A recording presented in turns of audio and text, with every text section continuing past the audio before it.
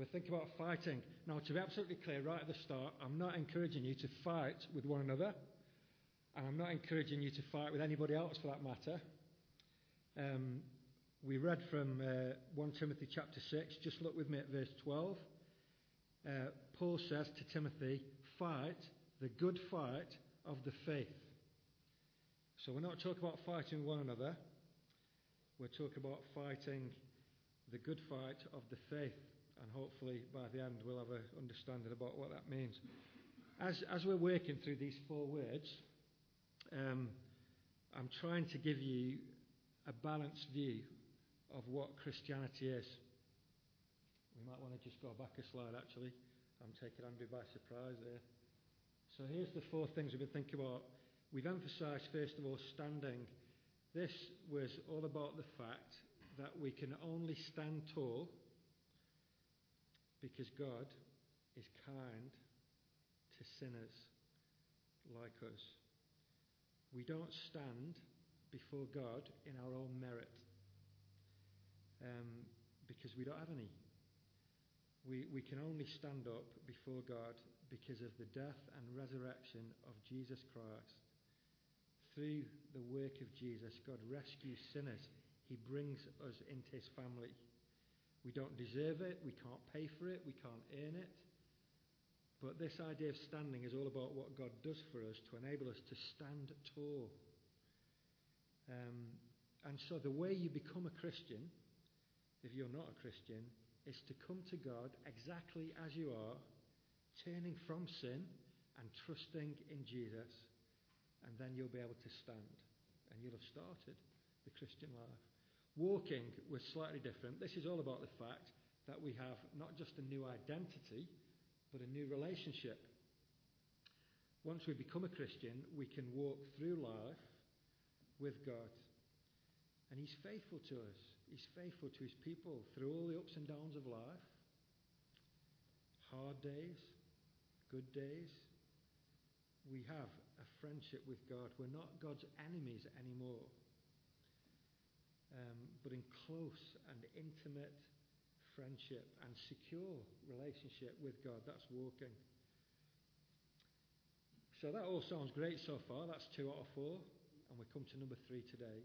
It all sounds great so far, but it is also true that we are, in fact, in a battle.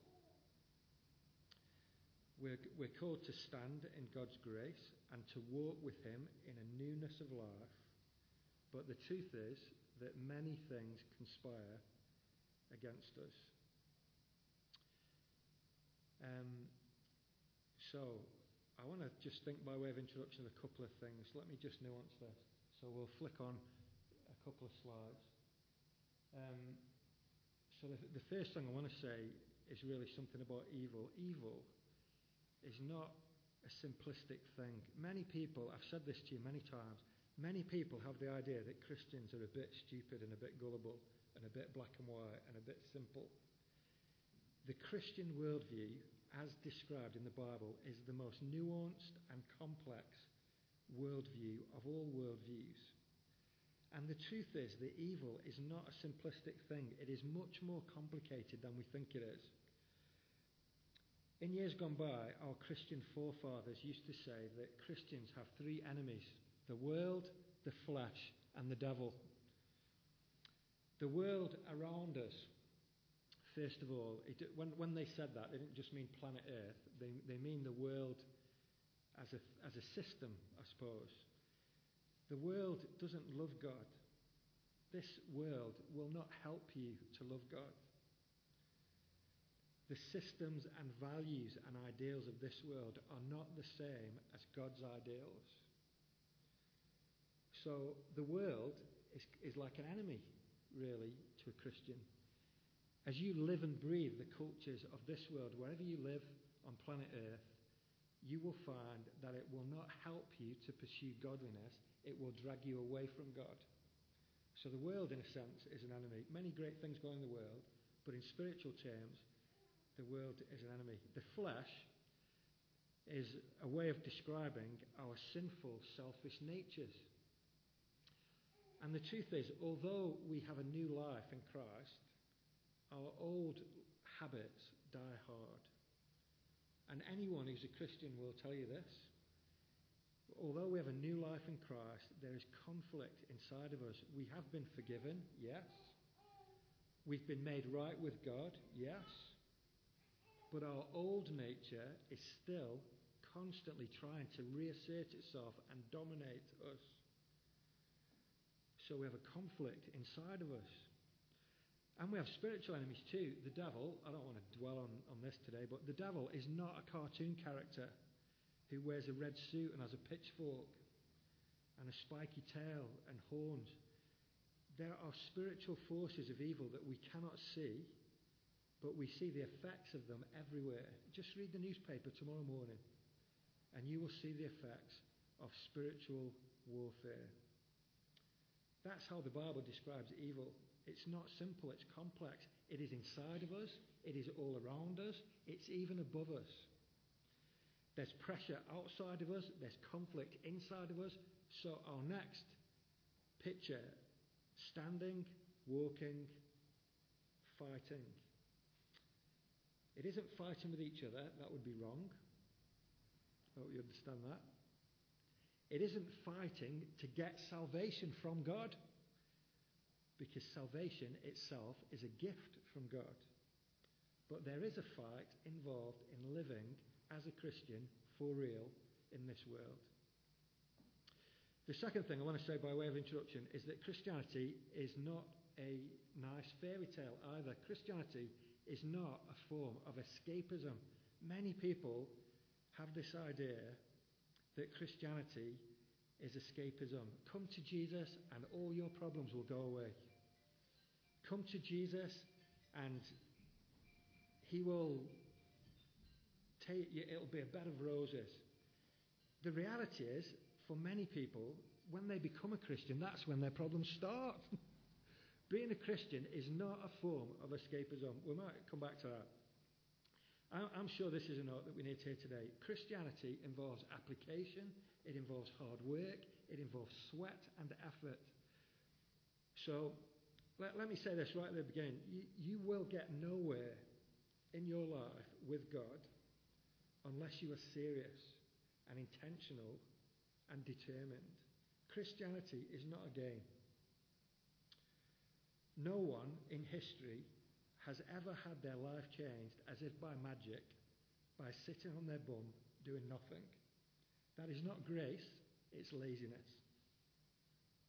It brings no glory to God to portray him as a sort of kindly granddad in the sky who picks up all the pieces we drop with a rueful smile and a never mind. No, you will reap what you sow. God cannot be mocked that way. The note of the Bible from beginning to end is to urge you to make every effort, to strive, to pursue, yes, even to fight, to grab eternal life with both hands and hang on to it for dear life. You can't pretend to do it. You can't get away with just watching other people do it. You need to fight the good fight of the faith. Is that clear enough? I think I just made that point, didn't I? Fight. Fight. Standing, yes. Walking, yes. Fighting, yes. This is a note, I think, that we need to hear. So, that's by way of introduction. I want to do two things with this Bible passage that Andrew read to us. This is a big challenge. First, I only want to do two things though. First of all, I want to understand this phrase. What does Paul mean when he says fight the good fight of the faith? So that's number one, okay? It's good for us to understand what the words actually mean. But then we've got the other challenge of understanding why does Paul say that here in this particular place to this particular person, Timothy. So we're going to look at the sentence first and then we'll look at the context. So we'll look at what it means, and then we'll look at why he says it, okay? Does that make sense? It's good when the preacher only has 2 points. When he's got like a million sub-points under each one, it's a bit harder. But so, What does this phrase mean, fighting a good fight? Well, first of all, what a sporting weekend this has been. If you like sport, this has been like heaven this weekend. If you don't like sport, just bear with me for a minute, because hopefully I will kind of enthuse you as well. We have the World Cup on at the moment. Unfortunately, England didn't do too well. The Tour de France, starting in Yorkshire. What's that all about? The Grand Depart. I can't say it in a French accent. And coming to Sheffield almost as we speak. I think it'll have just finished about 4:30, won't it? The Wimbledon finals. Shame about Andy Murray getting beaten.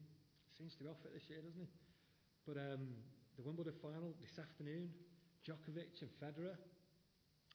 Lewis Hamilton winning the British Grand Prix today. And there's all sorts of other sports as well going on this weekend. The whole world is watching sport this weekend. Why? Why? Why does sport grip people? All of these fine human specimens operating at the very limit of their potential. The preparation they go through, the training they do, the sacrifice and effort they put in, the single-minded determination and focus. In many aspects, it was no different in Paul, who's writing these words, and Timothy, who is receiving these words. It's no different now than it was in their day. The New Testament was written at a very interesting point in history. You'll know, 1st century, the Roman Empire conquered with military power. But in a way, the Greek Empire conquered culturally. So even though the Romans were the tough fighters, it was Greek culture that sort of affected the way people lived. And one of the big things in Greek culture, as you will know, was their interest in sporting prowess. Major cities would often have great games festivals, and the watching public would come and be enthralled by displays of human endeavour. It might be wrestling, it might be running, it might be chariot racing, it might be throwing, jumping. Whatever it was, the idea was of coming together to celebrate human competition and striving for excellence. This is where our Olympics go back to, isn't it? Greek culture. In 1 Timothy chapter 6, when Paul says to Timothy, fight the good fight of the faith, he's writing this in the 1st century in Greek. And literally, the word that's translated English fight is the word that we get the word agonize from. So what Paul actually says here is agonize the good agony. Agonize the good agony of the faith. So for a Greek person like Paul, the word agonize meant, originally, to engage in conflict. And over the years, it came to mean to compete in the games. So the English word fight here, and I've pictured it with a guy with boxing gloves on here, it's not like fully plumbing the depths of the word. It really, we could translate Paul's words as compete in the good competition. Does that make sense? He's looking at the Christian life and saying, Timothy, I want you to be like an Olympian. That's what he's saying. Fight for it. Strive for it. Compete for it. See these guys? Sir Chris Hoy, Jessica Ennis, Usain Bolt, Lewis Hamilton, whoever it is. Be like that in your Christian life. There's something else here, though, I think. You'll correct me if I'm wrong on this, but he does say, fight the good fight of the faith. Now, the Greeks, as I think you'll also know, had very strong opinions on beauty as well. We call it aesthetics, don't we? The Greeks were very into that. What was it that made a thing beautiful to look at? So the Greeks were very into that as well. Strong opinions on aesthetics. How things looked was very important to them. But I think we have this as well, don't we? When we think about sport even. We love the commitment and the blood and thunder. But often what we're longing for is the beauty of flair. Football fans, you'll hear football fans complaining when their team wins ugly. Well, we won 1-0, but it was really rubbish. It was boring. We won ugly. It's nice to have the 3 points, but what we want to see is Brazilian flair. Beauty. Elegance. I was watching Federer playing tennis the other day at Wimbledon, and the commentators were talking about his grace and elegance and describing him almost like the ballet in poetic terms. I mean, he looked quite sweaty to me, and he's got big muscles, and he was hitting the ball hard. But the way they were talking about him, you would have thought he was a ballet dancer. He's aesthetically beautiful. When you see an amazing goal in the World Cup, and the ball smashes into the top corner, you go, wow, look at that. And people talk about it at work the next day, don't they? Why is that? Because it's not just the competition. It is the beauty of just being excellent or skillful. Some of you, forgive me for this, but some of you will know there's a jokey phrase that has come into our modern language from Sky Sports in the last few years. Sometimes you hear people talk about sporting technique as techers. So you'll see someone doing kick-ups, and then the commentator go, oh, unbelievable techers. It's technique, sporting technique. What is interesting here in this passage is that there are different words in the Greek for the word good. We just have one in English. It's good. It's good. It's a great word. It's a good word. Good. But in Greek, there are different words for the word good. Something can be good in itself, intrinsically good. Something can be good to look at. That's a different word. Something could be good morally. That's a different word. What word do you think Paul would use here for a good fight? Fight the good fight of the faith. Well, he chooses a word that essentially means that it's good to look at. He chooses an aesthetic word to describe this fight. I find that interesting. He seems to be saying that this fight is a beautiful thing to behold. It takes skill, technique. Living a Christian life is aesthetically pleasing. Imagine Messi hitting the top corner with a free kick. That's the kind of good that Paul's talking about here. Compete in the good competition. If Paul were writing to Timothy today, he might say, look at those players in the World Cup. Look at Chris Froome, bursting his lungs to go up that hill in the Tour de France. Look at Novak Djokovic and his passion and focus. Timothy, live the Christian life like that. Fight the good fight of faith. Show the world your unbelievable techers. That's what Paul's saying. It's not the only place that Paul speaks like this. Keep your finger in that page and just go back to 1 Corinthians chapter 9. This is on page 1150. 1150. Sometimes I wonder whether Paul might have been an athlete when he was younger, because he does talk about sport a lot. You don't really know, but he seems to kind of have an interest. So in 1 Corinthians chapter 9, and towards the end of the chapter, verse 24 at the bottom of the page there, Paul says to this is another church in Corinth, do you not know that in a race all the runners run, but only one gets the prize? Run in such a way as to get the prize. Everyone who competes in the games goes into strict training. They do it to get a crown that will not last. But we do it to get a crown that will last forever. Therefore, I don't run like a man running aimlessly. I don't fight like a man beating the air. No, I beat my body and make it my slave, so that after I've preached to others, I myself will not be disqualified for the prize. Passionate words, those, aren't they? He's referring to the same games. So although I've pictured this idea with a boxer here, the idea of fighting is not confined to conflict. It's really about athletic striving. Is that how you would describe your Christian life? Agonizing the good agony. Competing in the good competition. Fighting the good fight.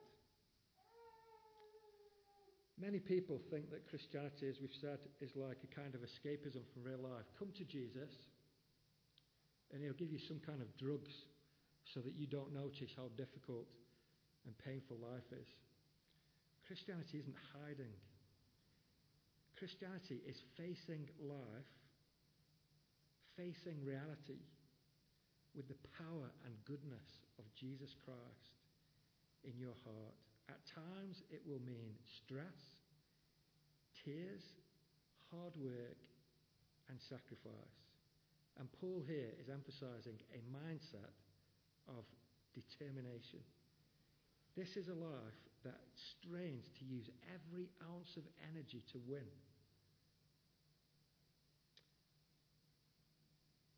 Paul says to Timothy, fight the good fight of the faith. Get that? That's the sentence then.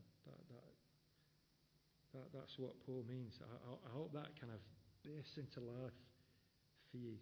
Paul's being passionate here. So, next. And this is my last point actually, but it's quite a long one.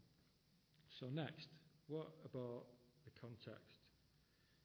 What stirs him here to use this kind of imagery? I don't like just looking at a verse, even though this is a great verse, and taking it out of context. The challenge then is that we have to do like a talk on the whole of 1 Timothy, and we'll be here to for 3 weeks. So I've really had to work hard this week to try and distill what this is about. So first of all, let me use this heading, setting the agenda, or setting an agenda. This part of the Bible here is a letter. Paul is an older Christian man, an older Christian leader, and he's writing to Timothy, who is much younger. And he's left Timothy looking after a church in the ancient city of Ephesus. It's in modern-day Turkey. It was a very important church, this one, in the 1st century. And Paul's elsewhere, and he leaves Timothy in Ephesus as the kind of minister of this little church in Ephesus. So this letter, 6 chapters, is to a Christian leader telling him how to run his church. That's basically what it's about. So Paul is here setting an agenda, not just for Timothy, but for the church as a whole. And there are a lot of problems in this church. I don't know if you realise that. Church is not perfect. If you find a perfect church, let me know. Don't join it, because then it won't be. Churches have all kinds of problems, because this is the real world. And this church had a lot of problems, and it's great that this is in the Bible. In some ways it should encourage us.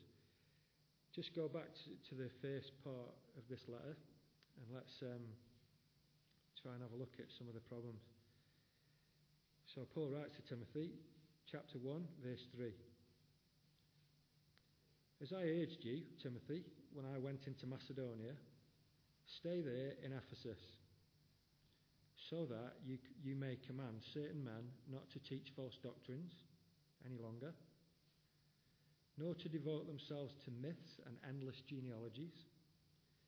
These promote controversies rather than God's way, which is by faith. The goal of this command is love, which comes from a pure heart and a good conscience and a sincere faith. Some have wandered away from these and turned to meaningless talk. They want to be teachers of the law, but they don't know what they're talking about or what they so confidently affirm. What a start to a letter. Timothy, your job, mate, is to stay in Ephesus and sort this mess out. Let me just summarise what that mess was. 3 words that hopefully will pop on the screen. This church, the people were wrong, they were pointless, and they were proud. That's my very short summary of the Ephesian church. They were wrong.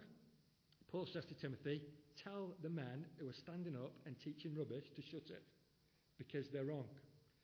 And then he says they love sitting about having a coffee, talking about old wives' tales. It's pointless. It doesn't do anyone any good. In fact, they end up getting hot under the collar. They're talking about stuff that isn't even important. It's a waste of time. And more than that, they're arrogant. What a church. They were wrong, they were pointless, and they were arrogant. So Paul writes to Timothy and says, Timothy, you've won the jackpot, mate. I want you to stay in Ephesus because it's your job to sort out this mess. Thanks, Paul. Could I not go to a better church? These three things here are everywhere, though, aren't they? And if I'm honest, these are three things that I feel quite frightened about. I don't want my life to be wrong and to miss the whole point of it. I don't want to get to the end of my life and think that I had my ladder up against the wrong wall. Do you? Neither do I want my life to be pointless and a waste of time, just going round in circles. And I certainly don't want to be arrogant and so full of me that I actually end up both wrong and pointless. These things affect all of us. What is Paul going to tell Timothy to do with all that? This is a church and it's a mess. Timothy, your job is to show these people the gospel of Jesus Christ, God's Son, our Saviour. That is what they need. They don't need strategy. They don't need clever, cute talk. What they need is the gospel, the good news of Jesus. Look in chapter 1 at what Paul calls that. At the end of verse 10, he talks about sound doctrine that conforms to the glorious gospel of the blessed God which he entrusted to me. Sound doctrine. That word sound, we say that in our modern culture, don't we? Oh, yeah, he's sound, he is. Sound. What that word really means is wholesome, healthy, life-giving. It's sound. It's not got like a maggot in it. It's like you bite into it and there's a maggot in there. Sound means it's healthy. That's the gospel. It's healthy. It's life-giving. And why is that the answer? Because in the face of them being wrong, the gospel is true. In the face of them being pointless, the gospel is fruitful. And it changes lives. And in the face of their pride and arrogance, the gospel is what humbles them and unites them so that they're not selfish and me-centered, but they're now living servant-hearted lives, united together in Christ. The thing that will change the church in Ephesus is Timothy's proclamation of the gospel of Jesus Christ. It has power. So that is Timothy's mission, should he choose to accept it. He's going to face some opposition. There is some evidence that people in this church thought he was way too young. There's probably people in this church who enjoy the power they have and they won't like it when he confronts them. Do you know what I think actually happened here? I think Paul wrote this letter to Timothy and asked him to read it out to the whole church as a kind of open letter. Can you imagine that? So Timothy stands up on Sunday and says, hey, in the post this week I got a letter from the Apostle Paul. Let me open it and read it to you all. And then he reads and says, Timothy, as I urged you when I went into Macedonia, stay there in Ephesus so that you can tell those men who are teaching false doctrines to shut up. And those people would be listening to him reading this letter out. That would be a masterstroke, wouldn't it? It enhances his own leadership while at the same time speaking to the congregation. And I wonder whether that's what happened. Well, let's move on. So this letter is about setting an agenda. We're going to get back to fighting in a little bit. We haven't forgotten that. But this is about setting an agenda. My second heading is an odd one. I've entitled this second heading, Managing the Chickens. We've got some chickens at home, and they're fascinating. I think our chickens are like a little model of the church in Ephesus that Timothy is leading. Why do I say that? Well, if you sit in our conservatory there and you watch the chickens, you'll see them strutting around the garden. There's only 4 of them. We haven't got many. I don't want to make it sound like a chicken farm. But chickens strut. They fight to establish, we even call it the pecking order, don't we? They peck one another until they know who's in charge. And I think Mildred is the one who's in charge in our chickens. So yeah, don't cross Mildred. Is that right, Mildred? Is it Mildred? She's the feisty one. Don't argue with Mildred. She'll peck you. They make a lot of noise and mess. They do a lot of walking around in circles. But when you look at them, they obviously think they rule the world, let alone our garden. They walk around as though they own the place. They haven't even got a mortgage. They just kind of walk around, this is my house, this is my garden. It's the kind of pride and arrogance of those chickens. Listen, Paul is sending Timothy here into the chicken coop. Because people are like this. They get things wrong. They have pointless, meaningless arguments. And they're constantly strutting around trying to show their credentials. Look at me. Let's go back and read the first part of the bit that Andrew read to us from chapter 6. And think chicken coop. Verse 7. No, sorry. Verse 3. My eyes are getting terrible.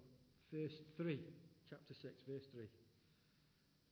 So he's returning to his theme. If anyone teaches false doctrines and does not agree to the sound instruction of our Lord Jesus Christ and to godly teaching, he is conceited and understands nothing. He has an unhealthy interest in controversies and quarrels about words that result in envy, strife, malicious talk, evil suspicions, and constant friction between men of corrupt mind who have been robbed of the truth and who think that godliness is a means to financial gain. Say what you mean, Paul. There's a lot of noise. There's a lot of mess. There's a lot of strutting going on here in this church. This is a church and it's like a chicken coop. Some of it is to do with money. This is a whole different talk, this. And I've struggled this week with this because there's a lot here about money, but we're going to have to touch on it, but we haven't got time to do it. So I hope I do it justice. When you mix religion and money, it is a recipe for disaster. And the reason it's a recipe for disaster is because these things are all about pecking orders. This verse here is misquoted. A lot of people say money is the root of all evil, don't they? That's not what the Bible says. The Bible never ever says that money in itself is a bad thing.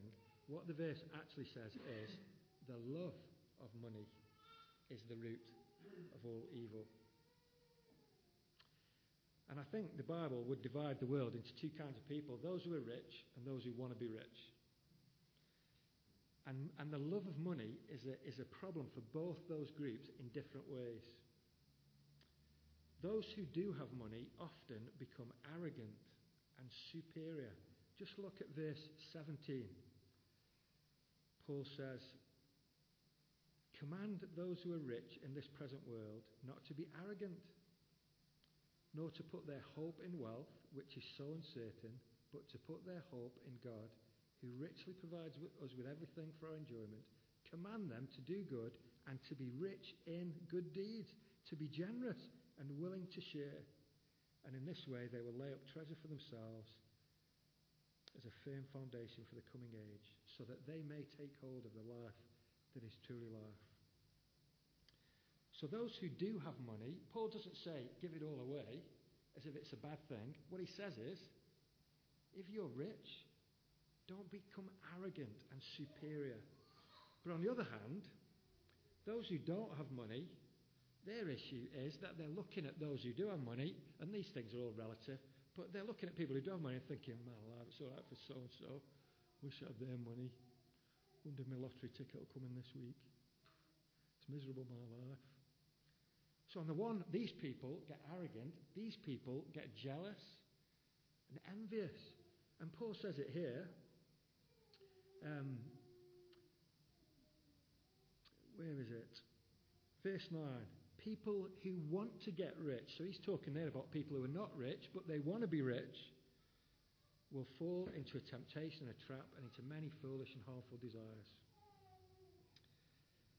Whether we are rich or poor, the issue is really how we use or desire money to achieve status, pecking order, and it will either make us bitter or proud. The love of money will blind you to who you really are. Often we're using material things to mask our inadequacies and restlessness. And in order to forget who we really are, when we have money, we think we're in control. We think we're secure. I wasn't going to do this, but just look back at chapter 2 and verse 9.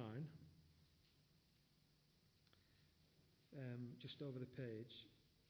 It's a completely different part of the letter, but I'm just giving you a clue as to what kind of a chicken coop this was. He says, verse 8, I want men everywhere to lift up holy hands in prayer without anger or disputing. Stop falling out and pray. That's what he says to the men. But then he says, I also want women to dress modestly, with decency and propriety, not with braided hair or gold or pearls or expensive clothes, but with good deeds appropriate for women who profess to worship God. Ouch. So he says, men, stop falling out. Women, stop showing off. That's really what he says. Pecking order. It's all about status. Women coming to church with their fur coats and their big earrings.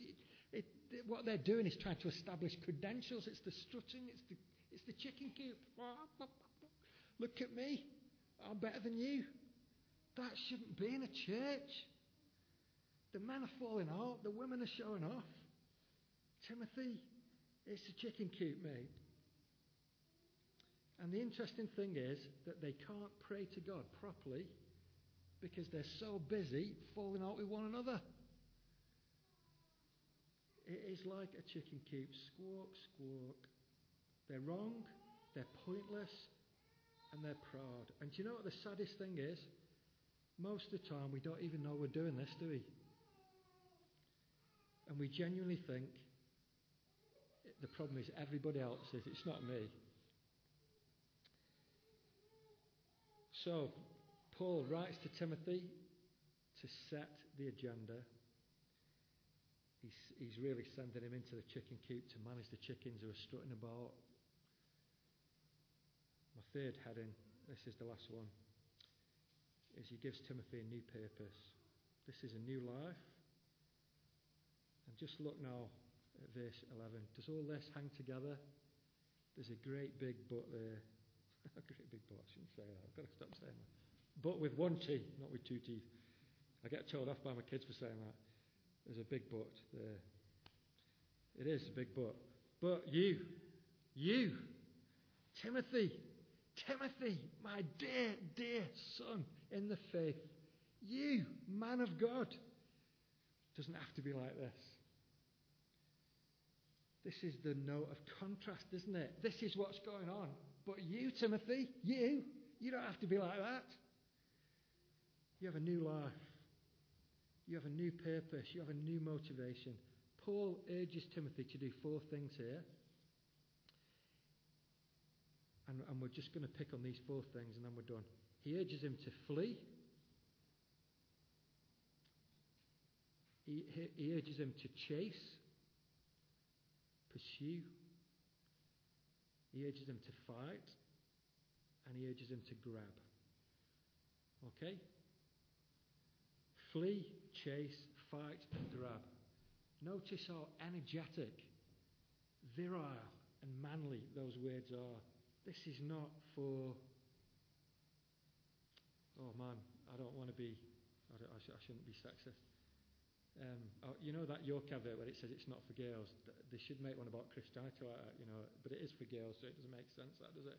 But these are manly words, aren't they? Flee, chase, fight, grab.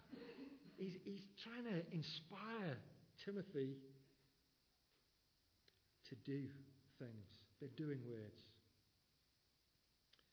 In the light of all of this, Timothy, think of those games. Think of the Olympics. Think of your greatest sporting hero, Timothy, and live like that in the chicken coop. The first two seem like opposites, don't they? How can you flee something and pursue something at the same time? Has Paul lost his mind?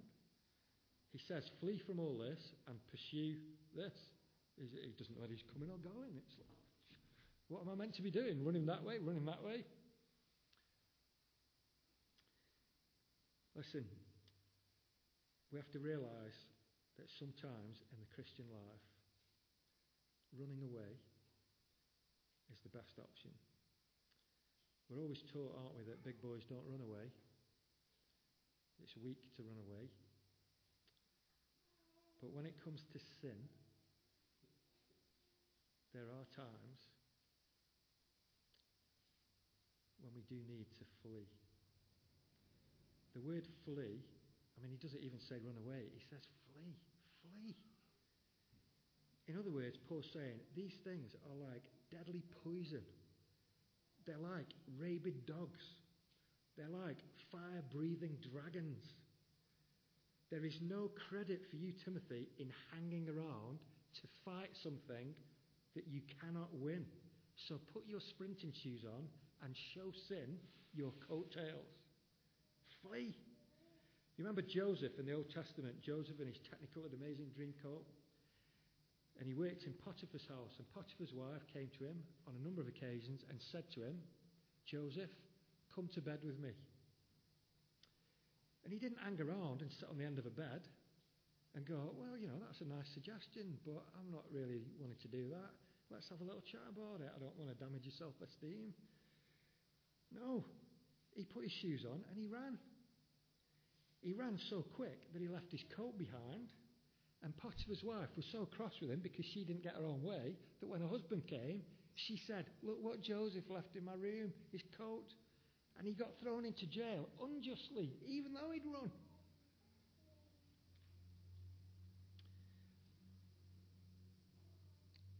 Do you know, sometimes in our Christian lives, often instead of running, what we're actually doing is dancing around on the edge of the things that we know are wrong.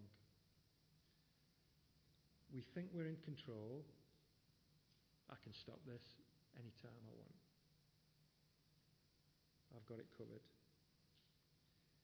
Some of you, no doubt, will be dabbling around the edge of things you know to be wrong. Curiosity. I'll just have a little look. It's not a big deal. I can stop when I want. Maybe for you, the truth is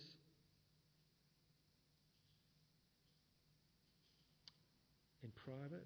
I don't know. I'm not picking on anyone. Maybe the truth for you in private is you drink too much. You watch things you shouldn't watch. You go to places you shouldn't go to. And instead of fleeing sin, you're dabbling in it. Listen, if you were in a sport, you wouldn't win anything living like that. You would come bottom of the league living like that. That's Paul's point, isn't it? Unless you are ruthless, you will go round in circles, and in the end, you will finish bottom. There are no prizes for dabbling. Paul says to Timothy here, you, man of God, stop messing about and flee. Do you know what's wrong with many people's Christian lives? Instead of running from sin and pursuing righteousness, they pursue sin and run away from righteousness. It's the opposite way around for many Christians. I'm going to dabble in this and I'm going to leave that. It's the wrong way around. Paul says to Timothy, first of all, you, man of God, flee from all of this strutting, sinful, argumentative, prideful behaviour. Flee, run away from it. There's a positive though. Pursue, chase. This is a good thing about the Bible. The Bible is never negative in this sense. When the Bible says, don't do this, it always, in addition, says, instead, do this, because it'll do you good. The Bible is not trying to kill your joy. The Bible is trying to help you to be healthy. Now, just very quickly, there are 6 words here that Paul uses when he says chase, pursue. 6 words in 3 pairs. Righteousness and godliness. Faith and love. Endurance and gentleness. Righteousness, I think, here means your behaviour in relation to other people. So when he says righteous, he means do right by other people. And when he pairs that with godliness, so righteousness is about how you behave to others. Godliness is about your relationship with God. So he says, flee these things and pursue being right with God and right with other people as far as you can. I think the second pair confirms that, because he says pursue faith and love. I think faith is Godward. Trust God. Love other people. It's the same idea but said a different way. Godliness, righteousness. Faith, love. Flee these things, pursue these things. The last pair, though, are quite interesting. Endurance and gentleness. I think that when things are hard for us in life, one of 2 things can often happen. When things are hard, we either go, I give up. I've had enough. I can't do it anymore. Or we say, it's not fair, and we get angry, mardy, grumpy. When things are hard, they're the 2 extremes that we often veer towards. We either give up or we get grumpy. I think this is an issue for men particularly. Men, when things are hard, either just disappear and hide in their shed, or if they've got a different personality, temperament, they might become abusive. 2 extremes. What is wonderful here is that in Christ we can avoid both of those extremes. In Christ we can keep going and not give up, and we can be gentle in the face of provocation instead of expressing bitterness and frustration. So Paul says here, trust God, love other people, and don't throw the towel in. Be gentle. Later on, just out of interest, Paul reminds Timothy about Jesus, who made his good confession in front of Pontius Pilate. Verse 13. So imagine Jesus. Things went pretty bad for him, didn't they? He's had nothing to eat all night. His back's been whipped to a pulp. They've put a crown of thorns on his head. They plucked the hairs out of his beard. They slapped him. They blindfolded him, hit him with sticks. And as he's standing before Pontius Pilate, did he give up? Or did he become grumpy? No, he made the good confession. Endurance and gentleness. It's beautiful. Jesus, the original courageous hero. He wasn't wrong or pointless or proud. He loved God. He loved people. He didn't give up, but he endured. And he didn't get bitter, but was gentle. Anyway, we haven't got time. Fight was the third thing. We've dealt with some of that.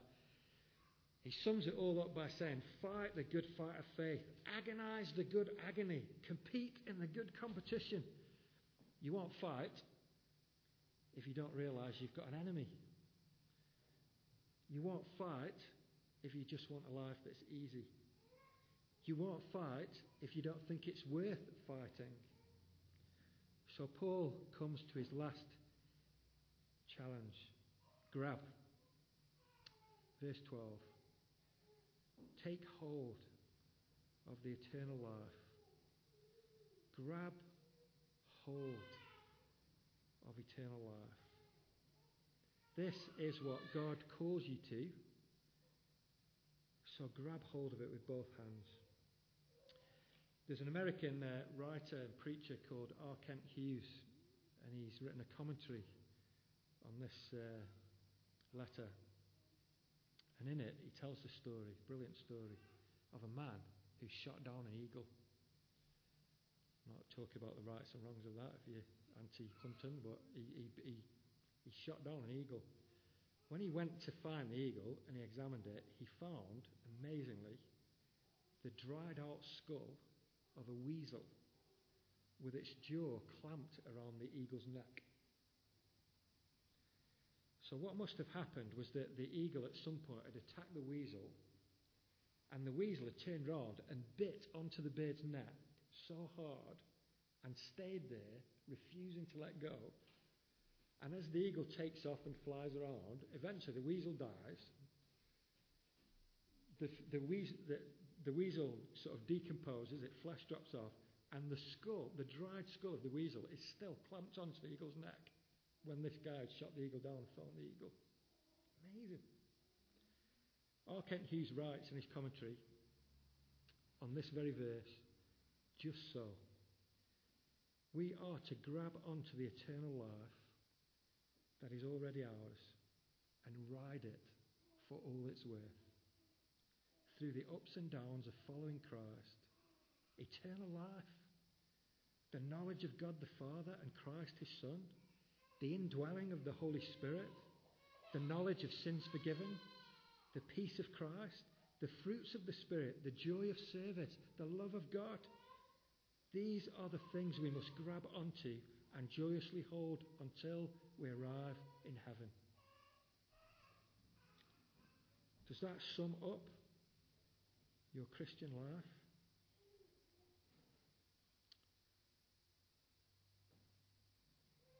Paul says, fight the good fight of the faith and take hold of the eternal life to which you were called.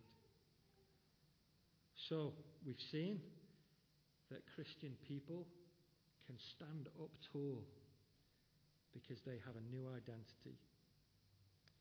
They can walk with God because they have a new relationship. And now we can see that it's possible to fight with Christ's vigour and energy and purpose. Listen, if you are not a Christian yet, why not? Will you, even now, this afternoon, will you turn around and come and trust in Jesus for the forgiveness of your sins and receive his Holy Spirit to change you from the inside out? And if you are a Christian this afternoon, will you heed Paul's wisdom here to Timothy? Will you flee sin, chase holiness, fight the good fight of the faith, and grab hold with all your strength of the eternal life that God himself has called you to?